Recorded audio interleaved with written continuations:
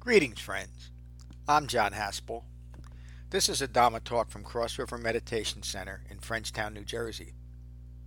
If you find benefit from this talk, please support the restoration, the preservation, and the presentation of the Buddha's Dhamma with your donation at becoming-buddha.com. Thank you. Peace. So this is class 17 of 32 of our jhana structured study, and this is the third class on the Arya Pariyasana Sutta, the sutta on noble and ignoble searches. The third, did I say the third of three classes on this? And so this is another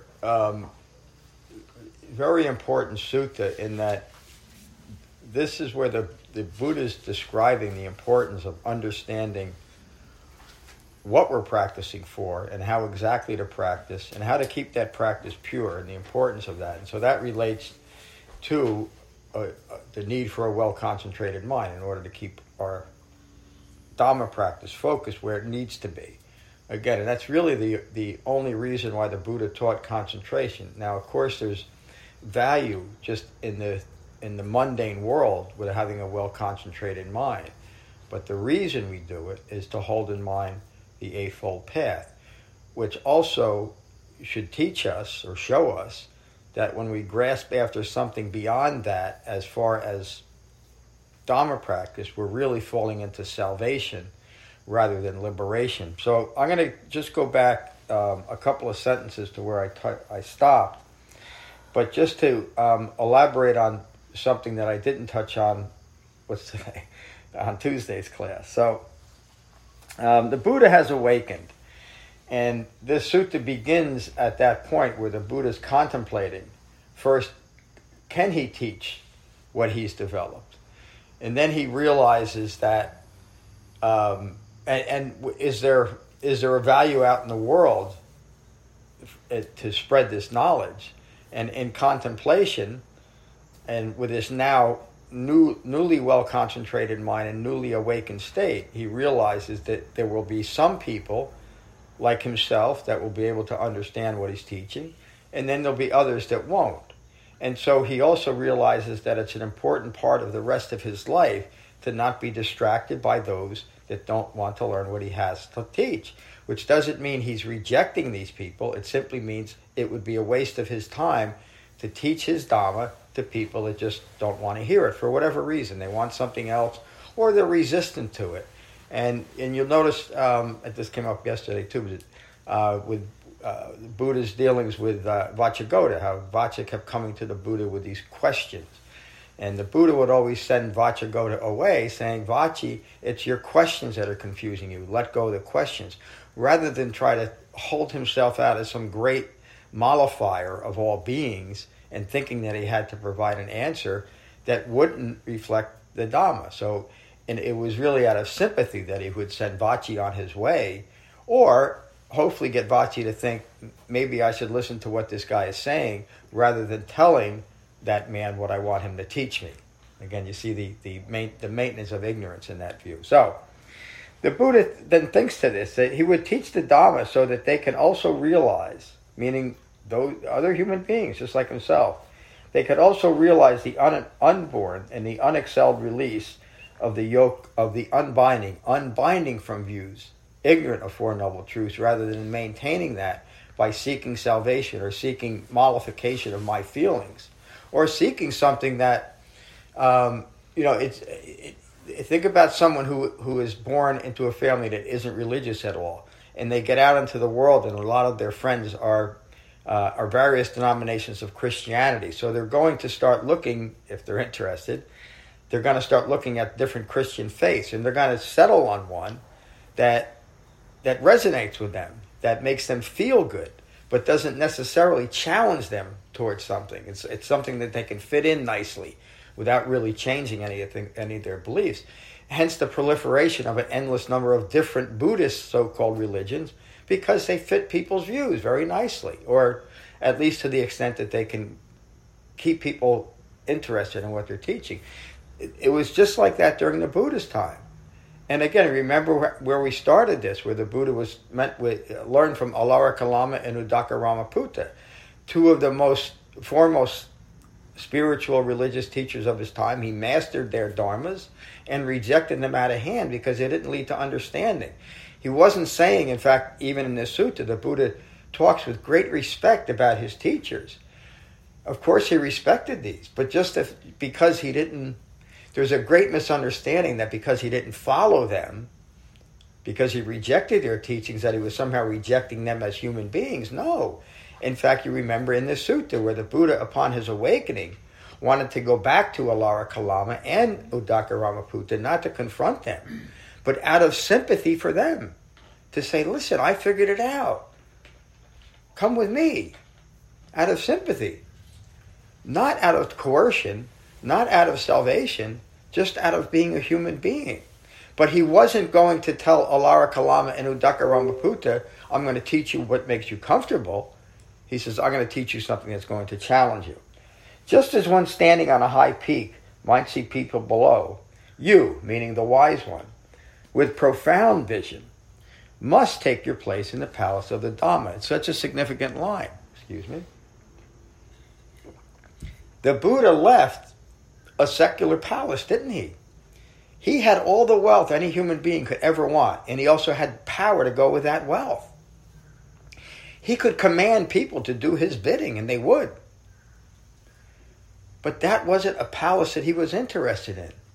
He talked about that palace, the thing that most people think we should be grasping after and hope to develop in this world. It's what human life is about, getting the most stuff. And he called that a confining place, a prison. The liberation was found in the palace of the Dhamma. And he was able to make that clear distinction more so than most other human beings because he had known that great wealth. But he also had known the abject poverty of, what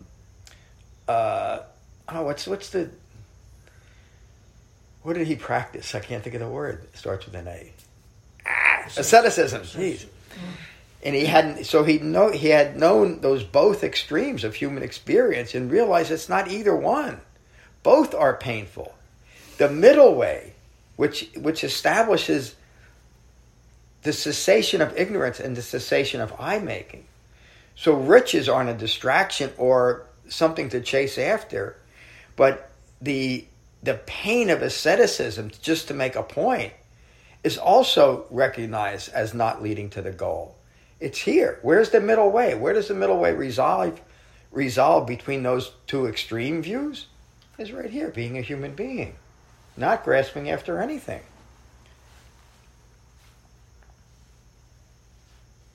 You must take your place in the palace of the Dhamma, free from suffering. Look on those suffering, oppressed with birth and aging.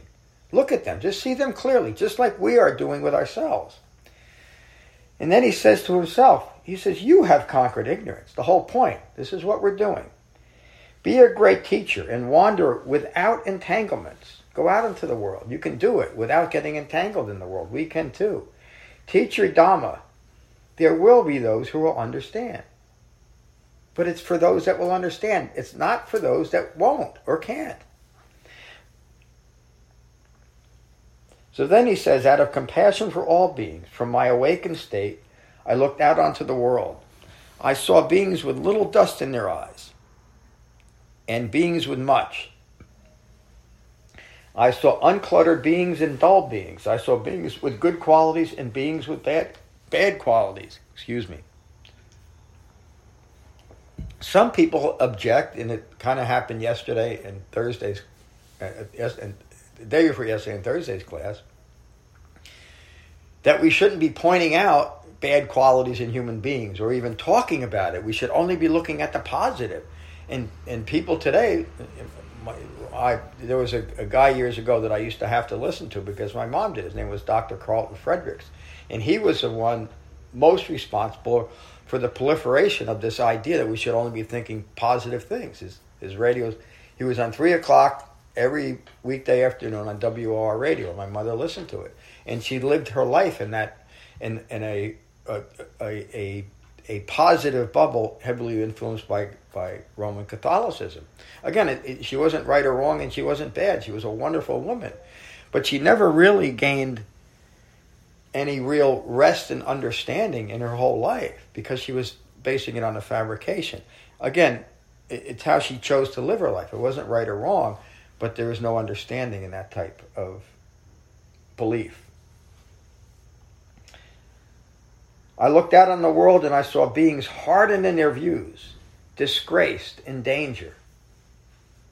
I looked out onto the world and I saw those who would be easy to teach my understanding, my right view. And then he says, it is as if a pond is permeated with red, white, and blue lotus, born and growing immersed in water.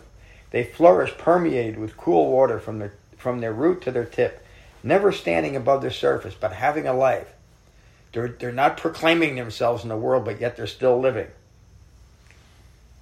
Even so, some might rise up and emerge from the murky water. Seeing thus, someone might emerge and have an extraordinary life. Seeing thus, I decided to teach my Dhamma, to open to the world the path to cessation. Those with eyes to see and ears to hear could come forth in conviction. He was teaching, for the first time in history, he was teaching something that human beings could engage in conviction, not in faith. Not in grasping after something imaginary or mystical. With conviction, meaning this is something I can do as a human being in my human life. Those lacking the eyes to see or the ears to hear the pure Dhamma, I would not teach my refined and pure Dhamma. Again, simply out of practical reasons. They would not be able to attain it. Then he says, I would teach the pure Dhamma tirelessly and untroubled. Then the thought occurred to me, who should I first teach the Dhamma to? Who will quickly understand? He wants to get some, like anybody, like any human being, he wants to get some success under his belt. Then he thought of Alara Kalama, one of his teachers, wise, intelligent, competent. But I heard that he had passed a week ago. I thought, what a great loss it was. What a great loss it was to my friend Alara. He would have quickly learned my Dhamma. And again, what a loss, isn't it? Because Alara passed before he could awaken and gain full human maturity, meaning understand the reason why he was living this life. Then he thought of one of his other teachers, Udaka Ramaputta. He too is wise, intelligent, competent. But I heard that he had passed just last night. It was a great loss to my friend Udaka as well. He too would have quickly learned my Dhamma. I then thought of the 5 friends I wandered with while attending to ascetic practices. I knew they were in the deer park at Isipatana. I took my leave to wander in stages. Along the way, I encountered Upaka, the Ajivaka. He noticed my composure, my complexion bright. He inquired, on whose account have you gone forth? Who is your teacher? In whose Dhamma do you delight? It was a common practice for young men and middle-aged men occasionally to wander around northern India and southern Nepal seeking understanding. Some today would call them bums, but at the time they were revered as people who were spending their life seeking understanding. So once they developed that understanding, they would teach the general population. So they were supported in doing that. And so it wasn't uncommon that you might be encountered by a fellow wanderer wanting to know what you've learned so far. And so Upaka saw the newly awakened Siddhartha bright and wanted to know, who's your teacher? And he said to Upaka, I have left the world behind through my own understanding. I'm the one that understands. I am released from all wrong views, from all phenomena. Empty of ignorance, I am free of craving. My realization is taught by none. To whom should I declare as my teacher? I have no teacher, as one like me cannot be found. There's no one in the world. The Buddha is making a declaration that contradicts much of what modern Buddhism says, that there's been endless numbers of Buddhas in the past and into the future. And they also, by implication and some directly saying so, that awakening isn't possible in this lifetime. Some teach that human awakening is no longer possible, but keep going. But if it's possible, it's going to take you endless lifetimes. That is such a damaging and demeaning thought to human beings that contradicts everything the Buddha taught. The Buddha taught human beings to awaken in this lifetime, that they can and they should. I have no teacher, as no one like me can be found. I have no counterpart, for I am an arahant in the world. I am the unexcelled teacher, rightly self-awakened. He did it to himself, and we can do it for ourselves. The fires of passion in me are cooled. There's no more I-making left in me. You can trust me because I'm not rooted in my ego anymore. I am unbound. I will set the wheel of the true Dhamma rolling. I am traveling to Kasi. In a world afflicted with the darkness of ignorance, I beat the drum of wisdom. Think about how some people would see this person as so arrogant. In this class I taught Thursday, that person probably would have not accepted this because they see this as arrogant and hurting other people rather than an awakened human being knowing this is the most important thing any human being could ever learn, is speaking with conviction. And to those that are threatened by someone speaking with conviction, it looks completely different, doesn't it? Because they're using that as the way to maintain their own ignorance. Upaka replied, just as I just described, from what you claim, you must be the ultimate conqueror. He's mocking the Buddha. Conquerors like me have abandoned greed, aversion, and delusion. I have conquered all evil qualities. You are correct, Upaka. I am a conqueror. Upaka was unconvinced and shook his head, walked away. The Buddha continued to Deer Park. From afar, my 5 friends saw me. I was no longer gaunt from ascetic denial. Thinking I was living luxuriously, just because he put on a few pounds, they decided to not show me any respect. As I approached, they noticed my awakened state. Now standing in respect, they took my robe and bowl and prepared a seat. One of my friends took a bowl and began to wash my feet. This is a sign of respect in that culture. And I noticed nobody's ever washed my feet, and I could sure use it. They, however, addressed me by my familiar name. Friends, do not address the Tathagata, a rightly self-awakened one, in this way. Meaning, you need to show me respect because I respect it because of my awakened state, because of what I'm about to teach you. I don't know who that is, but...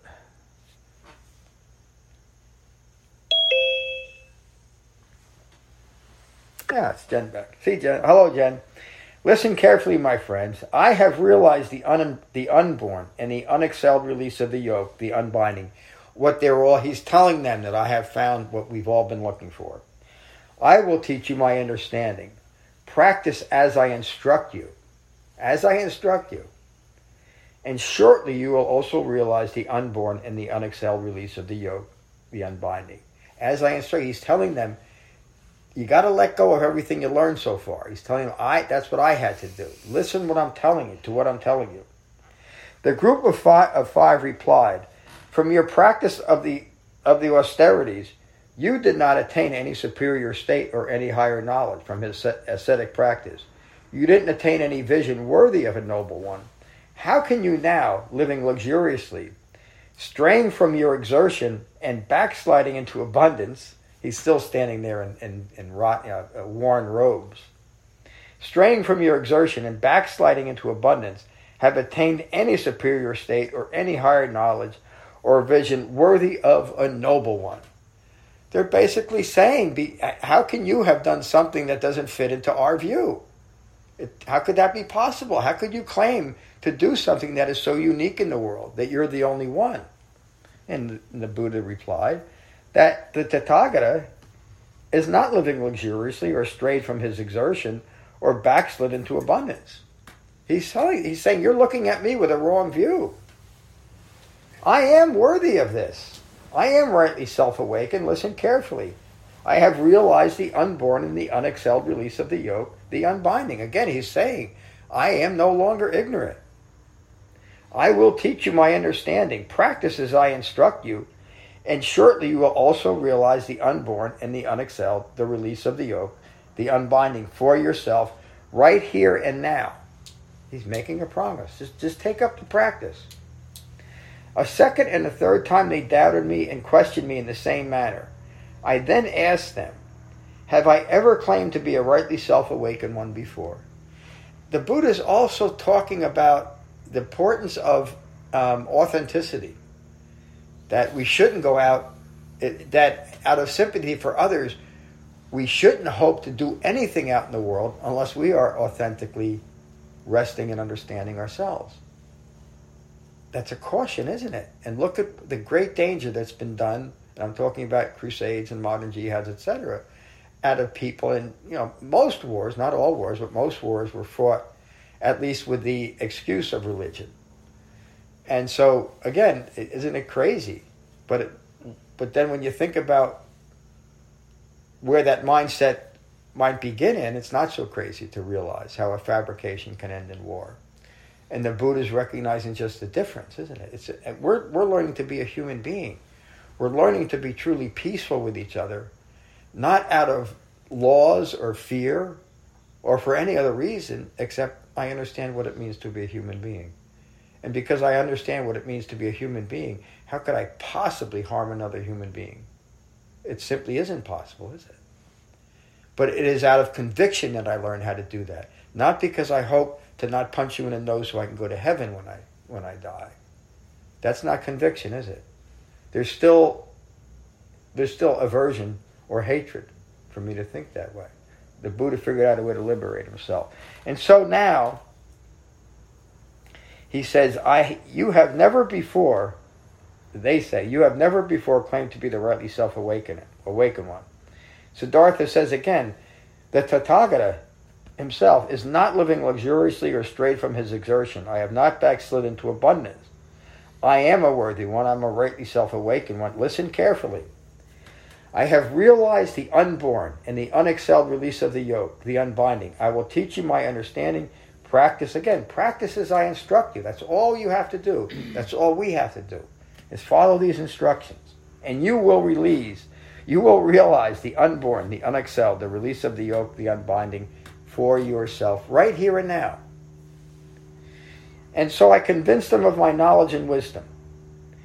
Over time, living on alms, I instructed the group of 5, being subject themselves to birth, to sickness, to aging, to death, to sorrow, regret, pain, distress, despair, to greed, aversion, to delusion, and now understanding the suffering of all that, they attain the unborn and the unexcelled release of the yoke, the unbinding. Again, within the same environment that they were so troubled by, that they had tried so hard to understand within that environment what was going on. They practiced the same thing that the Buddha was practicing all those times. And now they're hearing these words from an awakened human being. Friends, craving and clinging arises from the 5 senses. It comes from within us. These senses, from forms known from the eye, agreeable, pleasing, enticing, enchanting. They are linked to sensual desire. Sounds known from the ear, agreeable, pleasing, enticing, enchanting. They are linked to sensual desire. Aromas known from the nose as agreeable, pleasing, enticing, enchanting. They are linked to sensual desire. Our senses, our normal, common human senses, are linked to sensual desire. How are they linked? Taste known from the tongue, agreeable, pleasing, enticing, enchanting, are linked to sensual desire. Tactile sensations known from the body, agreeable, pleasing, enticing, enchanting, are linked to sensual desire. This is the craving and clinging that arises from the 5 senses. It happens as a consequence of being a human being. Well, why does it happen? Where does it come from? Why is it happening to me? You're eye-making. That's why the Buddha doesn't tell you where it comes from, because it doesn't matter. Nowhere does a Buddha ever say where it comes from, where we come from, or where ignorance comes from. It just comes. It's just here. As a consequence of having a human life, there will be suffering because human beings are born ignorant of Four Noble Truths. Or so it seems. At least as far as that goes, the only thing I have to accept is I was born ignorant of Four Noble Truths. And it does seem like at least a few others were, because they're gaining knowledge They're gaining benefit out of gaining knowledge of Four Noble Truths. And to me, it is just that simple. And when I started seeing that proof that the Eightfold Path was truly efficacious in my life, that I became inclined towards rightly self-awakening.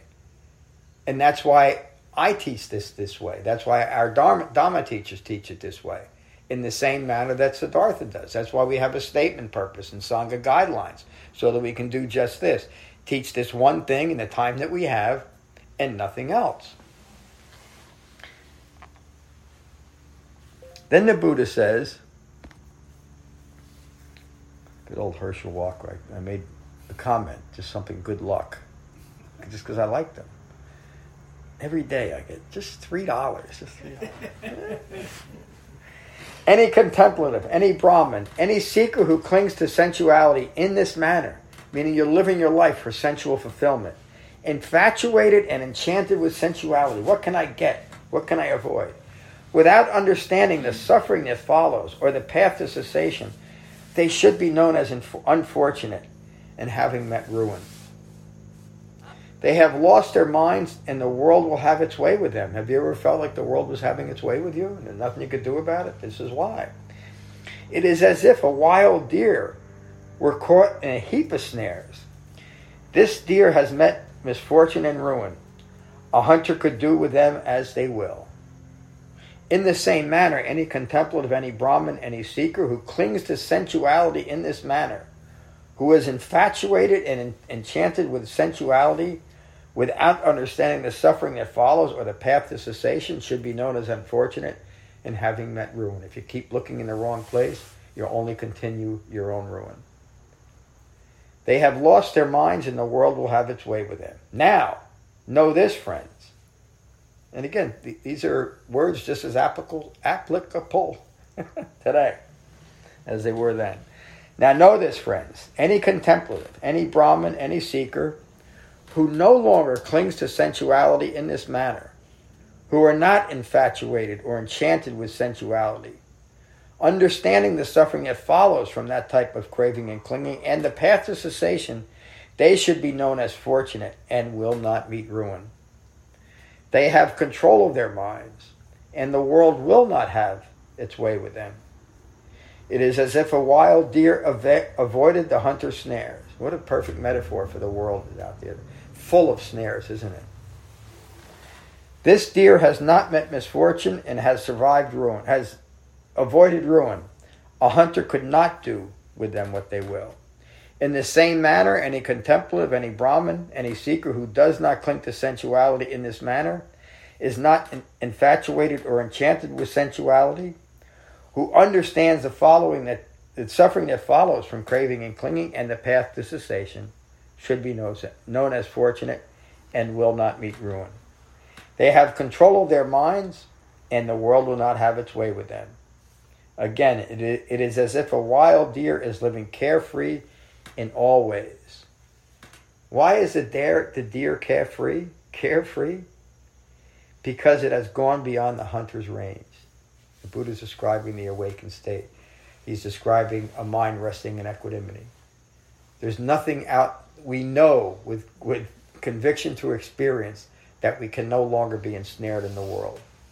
We know through direct experience we have control of our minds, rooted in concentration and I can't think of the word, and expressed as calm and as peace, moment by moment by moment. We've gone beyond the hunter's range. In the same way, those engaged in the noble search, established in seclusion from sensuality and unskillful mental qualities, enter and remain in the first jhana. Again, now think about that as I review this, that you've all experienced these levels of jhana. Notice the Buddha doesn't put a time frame on any of it, and I've never read any place where he does. It's just taught to recognize that you're doing it, and if you recognize it, yes, you're deepening concentration, and you can expect all the rest of this to follow. The first jhana is experience as rapture born of that very seclusion. Joyful engagement. We've put the world aside for 5 minutes or 20 minutes or a half hour, and there's joy in that, isn't there? Should be. If there isn't, generate it, conjure it up. Born of that seclusion. That first jhana is accompanied by directed thought and evaluation. In that first jhana, in the metaphor, they have become lost to Mara. I've established safety in my mind. Ignorance in that moment can no longer attack me. I have become lost to Mara. Mara can't find me. I've established the right method in that moment, through directed thought. What do we mean directed thought? It's nothing extraordinary. It's simply ordinary that I direct my thought back to, we're talking about the 4 foundations of mindfulness now, back to a feeling that's distracting me, or a thought that's distracting me, or a thought attached to a feeling and emotion. I direct it back to my breath. It's a directed thought. I have to think about it. But that's deepening concentration, isn't it? I'm saying to myself that I'm distracted by a feeling. What did we just talk about? Being distracted by sensual contact. I'm directing it back to my breath. And in that first jhana, I'm typically evaluating, meaning I'm placing a value judgment on my meditation. Am I doing it right? Am I doing it wrong? Can I do it? Who can't do? What human being cannot be mindful of their breath? But isn't it strange that many, many human adults can't sit for 5 minutes just being mindful of their breath?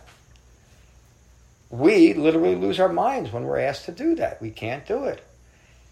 Isn't it strange? Does anybody ever think about, why can't I sit quietly for 5 minutes without being terribly troubled by it, without having to have some distraction? But we never think about it, do we? At least until we come to Dhamma practice, and then we're confronted with the fact that, the problem is not out there. The problem is I don't have control of my mind, but we have the tools to do it. It is directed by directed thought and evaluation. They have become lost to Mara in that moment, the effects of wrong views. Furthermore, those engaged in noble search enter or remain in the second jhana. This second jhana is experienced as rapture and pleasure, now born of concentration. How does that follow from the first jhana of rapture born of seclusion to rapture born of concentration? Because of what we just did. We directed our thought back to our breath. We noticed deepening concentration. So now our joyful feeling is,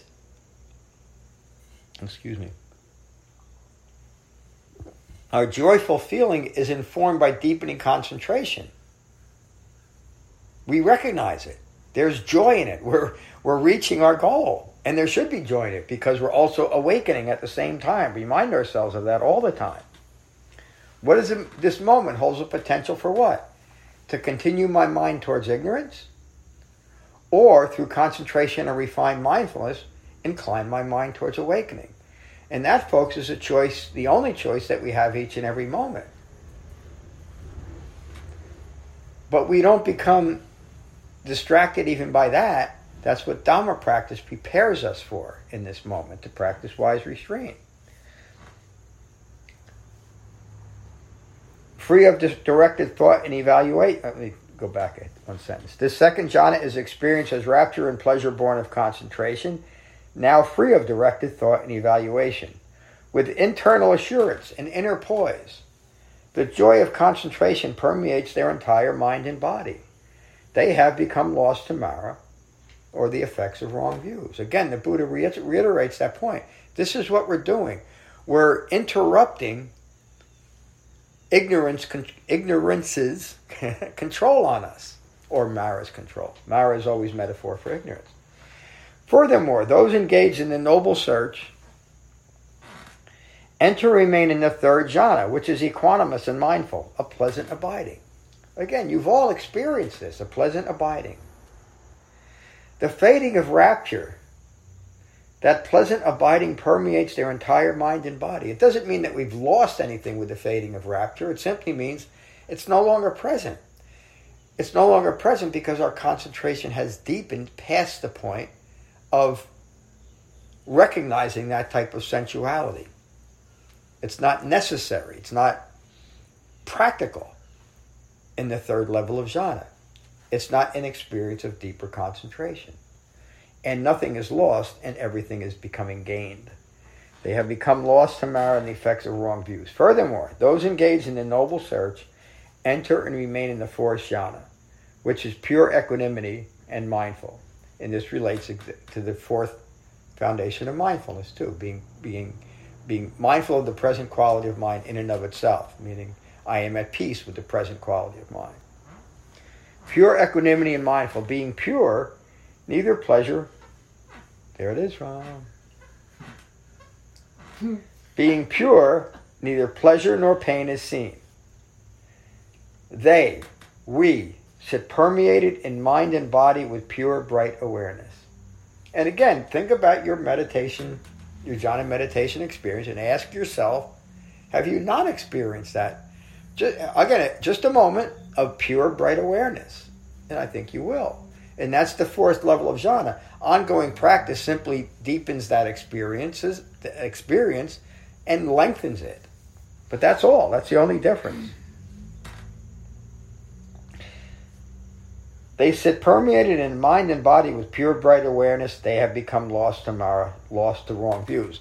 So that the establishment of having become lost to Mara is established in the first breath, in the first jhana, right? And that's why this moment, that's why wise restraint can be practiced in this moment. Why it doesn't take, when I'm distracted, when I realize I've lost my mind in this moment for one reason or another, I take a breath, I've reunited my mind and my body. I've interrupted Mara's hold on me. And the rest of practice is just deepening that. It's just deepening that concentration. But it's established in each and every breath that we're mindful of. And further still, those entangled in the noble search with complete abandonment of self-identification to form, with a fading of aversion, with a cessation of craving here and there, meaning right here and anywhere else I can establish a speculative self in my imagination, in my ideology, in my ideas. With a cessation of craving here and there, they enter and remain in a dimension of infinite space. This is not to be seen as a progression past the fourth level of jhana. The Buddhists recognizing the inclination of a mind possibly nearing that awakened state, well concentrated, that still might be grasping after more. And where does a mind go when it's seeking more, not in the human plane? Well, it has to be in their imagination. And what is the common resolution for that? Nothingness or emptiness. That's the major creed of modern Buddhism.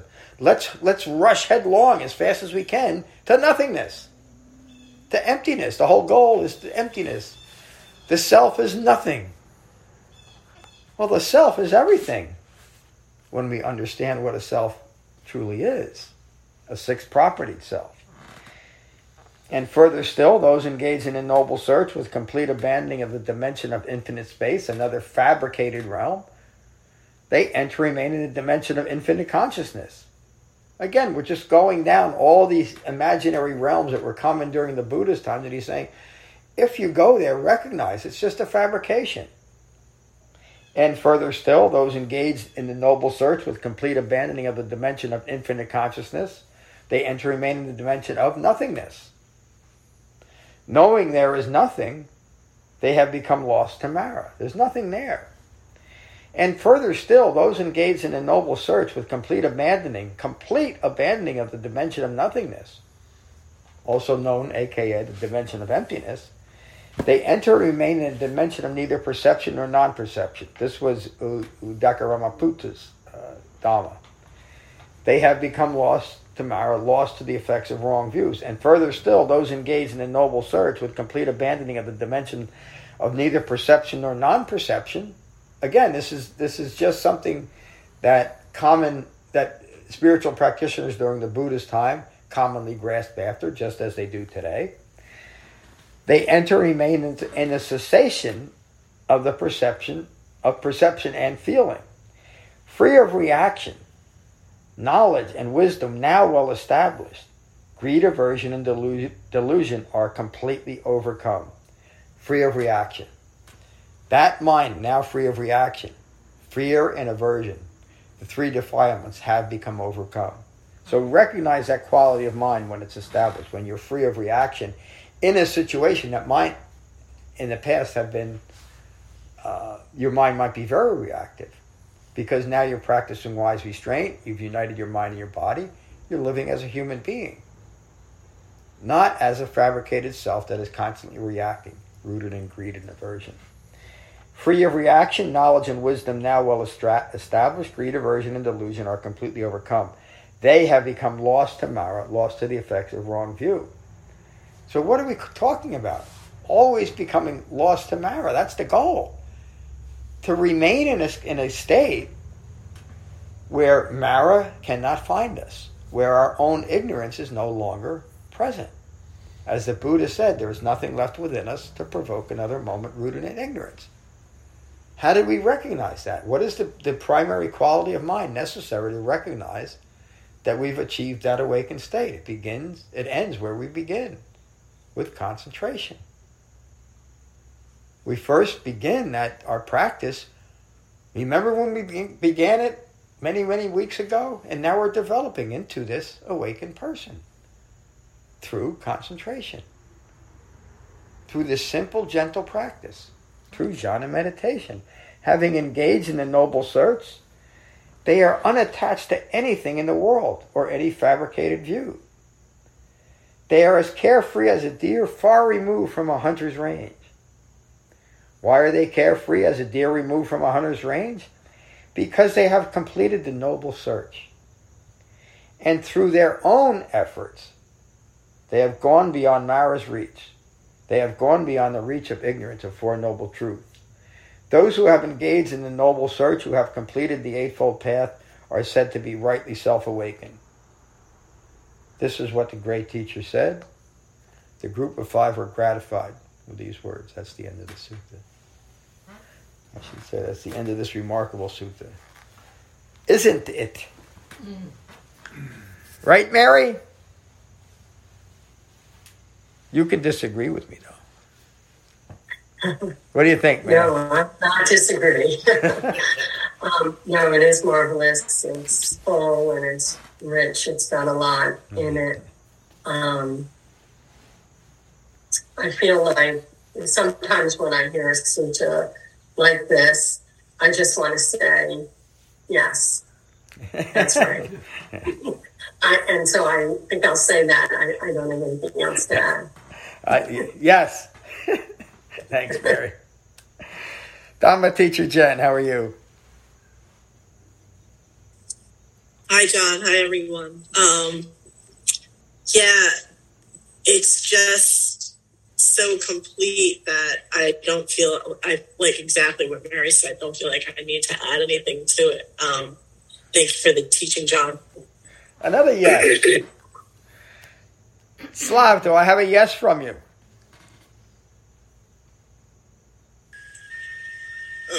It's a lot to digest the stuff. It is.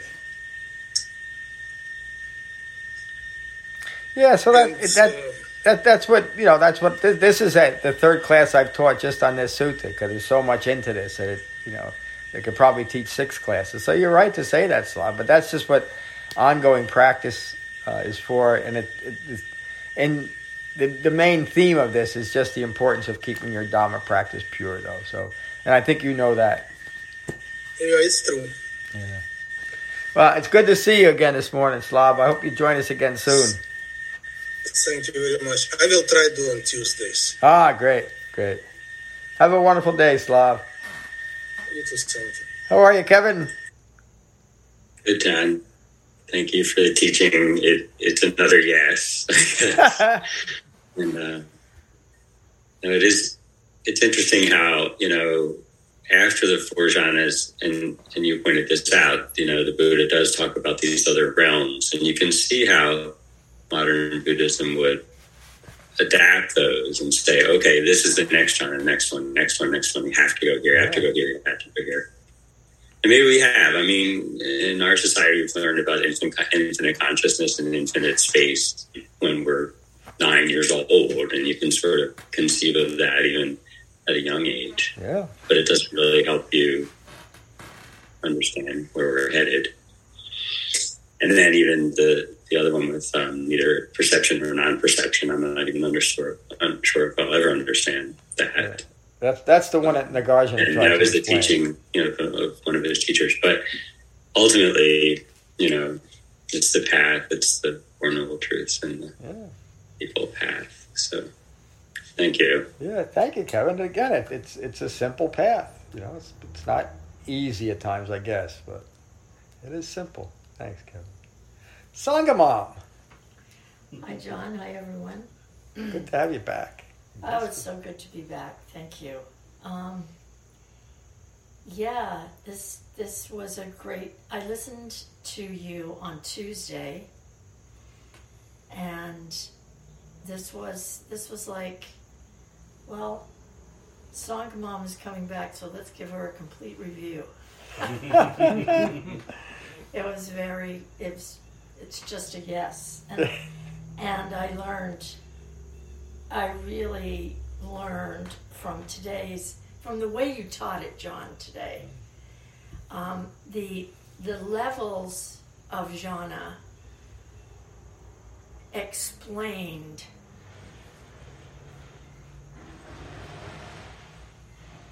were really understood by me today, even though I've experienced them, but never could put it into words. And when you put it into words before, I wasn't sure that is that what I'm experiencing? But today, having you go through this the way you did, it kind of all came together. So it was very informative for me. It was like the knowledge met the experience, and it was really interesting to listen to it and to feel that happening. Thank you. I'm smiling because it's so interesting you saying it that way, because I think I'm going to put David on a spot. Can you explain why that is, what Mary just said? It kind of goes back to what you said on what Becky just said. I'm sorry, what Becky just said. What did I say? You said Mary. That's okay. I don't mind being confused with Mary. Because you nailed it on the retreat too. That same thing. What aspect? That when Larry, the difference, because you said that I taught it differently. You've heard it. Yes. Well, as David explained, I'm different, and you heard it differently or more effectively because you're different. That's right. And that's why the Dhamma is always vibrant and meaningful, because it is dynamic. noble. It's dynamic in that way. Yes. And because of your practice, all of your right effort over the past years, you were able to hear these things in a different way. And maybe not in a different way, but a way that you can more apply it to your own experience. Exactly. And that's when it makes that ehepasiko. You had that ehepasiko moment again and again and again, but right here, right now. And again, that's how the Dhamma works. It's just as Becky described it and just as David explained it on retreat. The teacher, whoever that is always different, and you are. The student is always different. There's always something. I mean, I am the most awakened person that's ever lived, besides Siddhartha. But even so, every time I teach this or any other sutta, I get something more and more profound out of it. It's just like that. Again, thank you, Becky. Thank you, John. Good morning, Adam. Good morning, John. I had a very similar experience to Becky in this sensation of, experience and knowledge kind of coming together. Yeah. What struck me about this sutta is, for me, it really lends weight and solidity to awakening. Yeah. It's the direct experience of the Buddha himself. Yeah. Described in real time, as it were, which makes it absolutely available to all the rest of us. And it's just encouraging, and I think solidifies practice, because you can see it right there. There it is. Yeah. It actually happened. Yeah. And you experience your own gradual awakening in real time. Again, that's what makes this possible as a rightly self-awakening path, because we can experience, we know where we are at any really at any point in our Dharma practice, we are giving benchmarks if we're willing to use them and look at them. And what is that benchmark? It's in this moment. Is my mind calm? And if it's not, we know from Dharma practice. Just take a breath and come back into this moment. Thank you, Adam. Thank you, John. Good morning, Bridget. Good morning, John. I don't have anything to add, but thank you, and yes. Another yes. We got another yes. Did you give me a yes? Sorry, I meant to say yes. Okay. Yes, Ron. Oh, yes. Thank you, Bridget. Oh, yes. Can I have an amen? Amen. Yeah, but it all boils down to a very simple path. Yeah. And yeah, as he meets the five, he keeps saying, practice this. You know, that's where it's at. Practice this. Listen to what I'm telling you. Listen. So, yeah, he just wipes out all the confusion in the world just by and you know, and this is why it's called the noble and ignoble search. Yeah. And he says this is what the search should look like. You know, this is an effective search. Yeah. This gets you to the goal, and I've done it. So here's the practice. Yeah. Yeah, I'm gearing up for teaching the Nagara Sutta, you know, which is, you know, again, it's the same thing in the beginning, and he explains how this all happened. You know, what happened in his mind when he finally sat down and got his concentration together. Yeah. And in so doing, he's describing what happened to the world too, how it evolved in the way that it has. Mm-hmm. Yeah. And again, for me, sitting down with the Nagara Sutta again, there's more clarity, you know. And I'm different. Yeah. You know, I'm hearing it. I'm reading it a different way, and that's the great thing of the whole Dharma. It's every time you engage with any bit of it, it just it clarifies. Yeah. Thank you, Ram. Ram will be teaching the Nagara Sutta this Tuesday, so I mean, we should all be looking forward to that. Reserve your seats early. Yeah. It's going to be a $40 ticket that night. Dharma teacher David. Thank you, Ram. Hey, John. I think of ignoble and noble,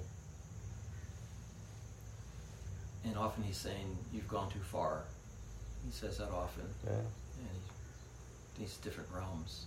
But then the other side of the spectrum, have you gone far enough? Yeah. And are you applying yourself to the Four Noble Truths and Eightfold Path, and not trying to modify it and tweak it, and causing confusion for yourself, and that's ignoble. Yeah. So why worry about these realms that most of us will never experience? Yeah. But yet we are trying to modify it to a sevenfold path, or a couple of the precepts, and those things are causing confusion as well. So that's right. You know, deal with what as humans we deal with. Yeah.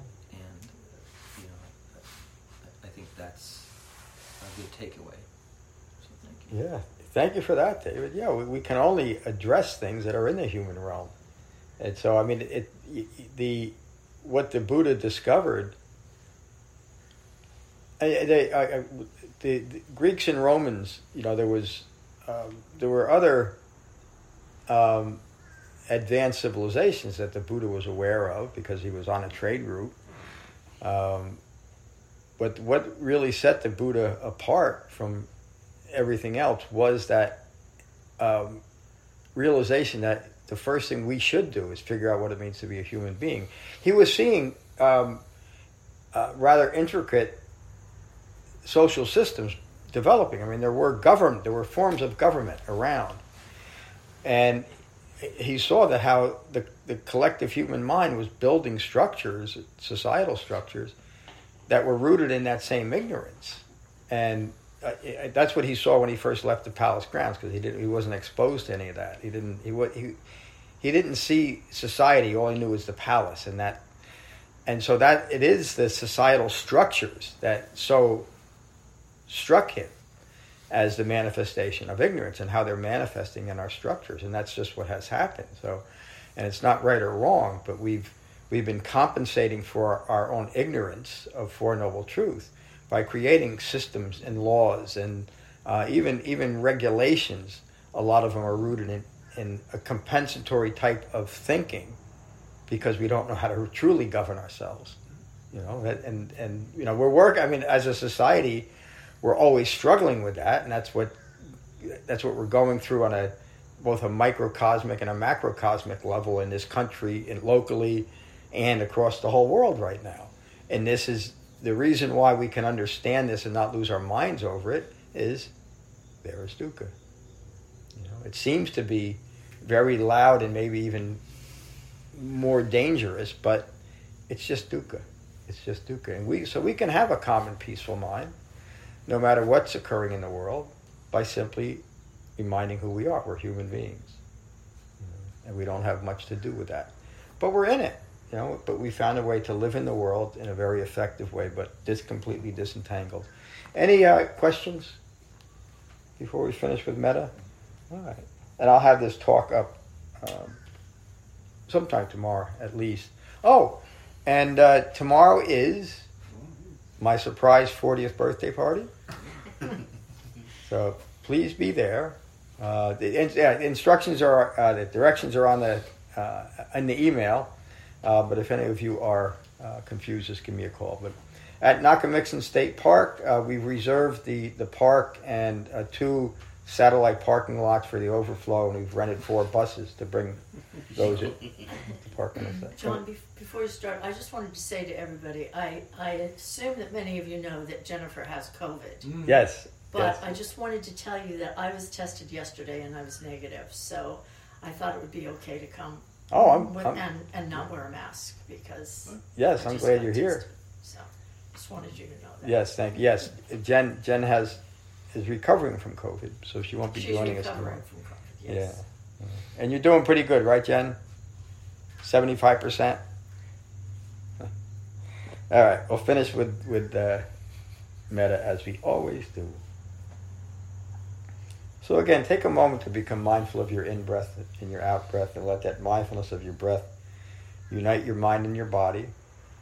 And these are the Buddha's words on metta from the Karaniya Metta Sutta.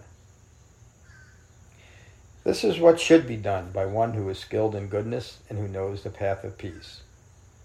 Let them be able and upright, straightforward and gentle in speech, humble and not conceited, contented and easily satisfied, unburdened with duties, and frugal in their ways, peaceful and calm and wise and skillful, not proud or demanding in nature. Let them not do the slightest thing that the wise would later reprove.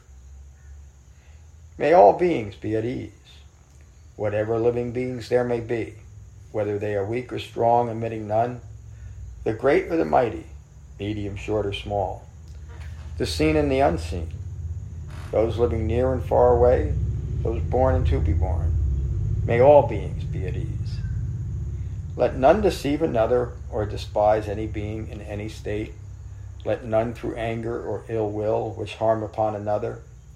Even as a mother protects with her life her child, her only child, so with a boundless heart should one cherish all living beings. Radiating kindness over the entire world, spreading upwards to the skies and downwards to the depths, outwards and unbounded, freed from hatred and ill will. Whether standing or walking, seated or lying down, free from drowsiness, one should sustain this recollection. This is said to be the sublime abiding. By not holding to fixed views, the poor-hearted one, having clarity of vision, being freed from all sense desires, is not born again into this world. Thank you all for a wonderful class this morning. Thank you for listening. I rely on donations to support the continued restoration, preservation, and presentation of the Buddha's Dhamma. If you find benefit here, please consider a donation at becoming-buddha.com. Thank you. Peace.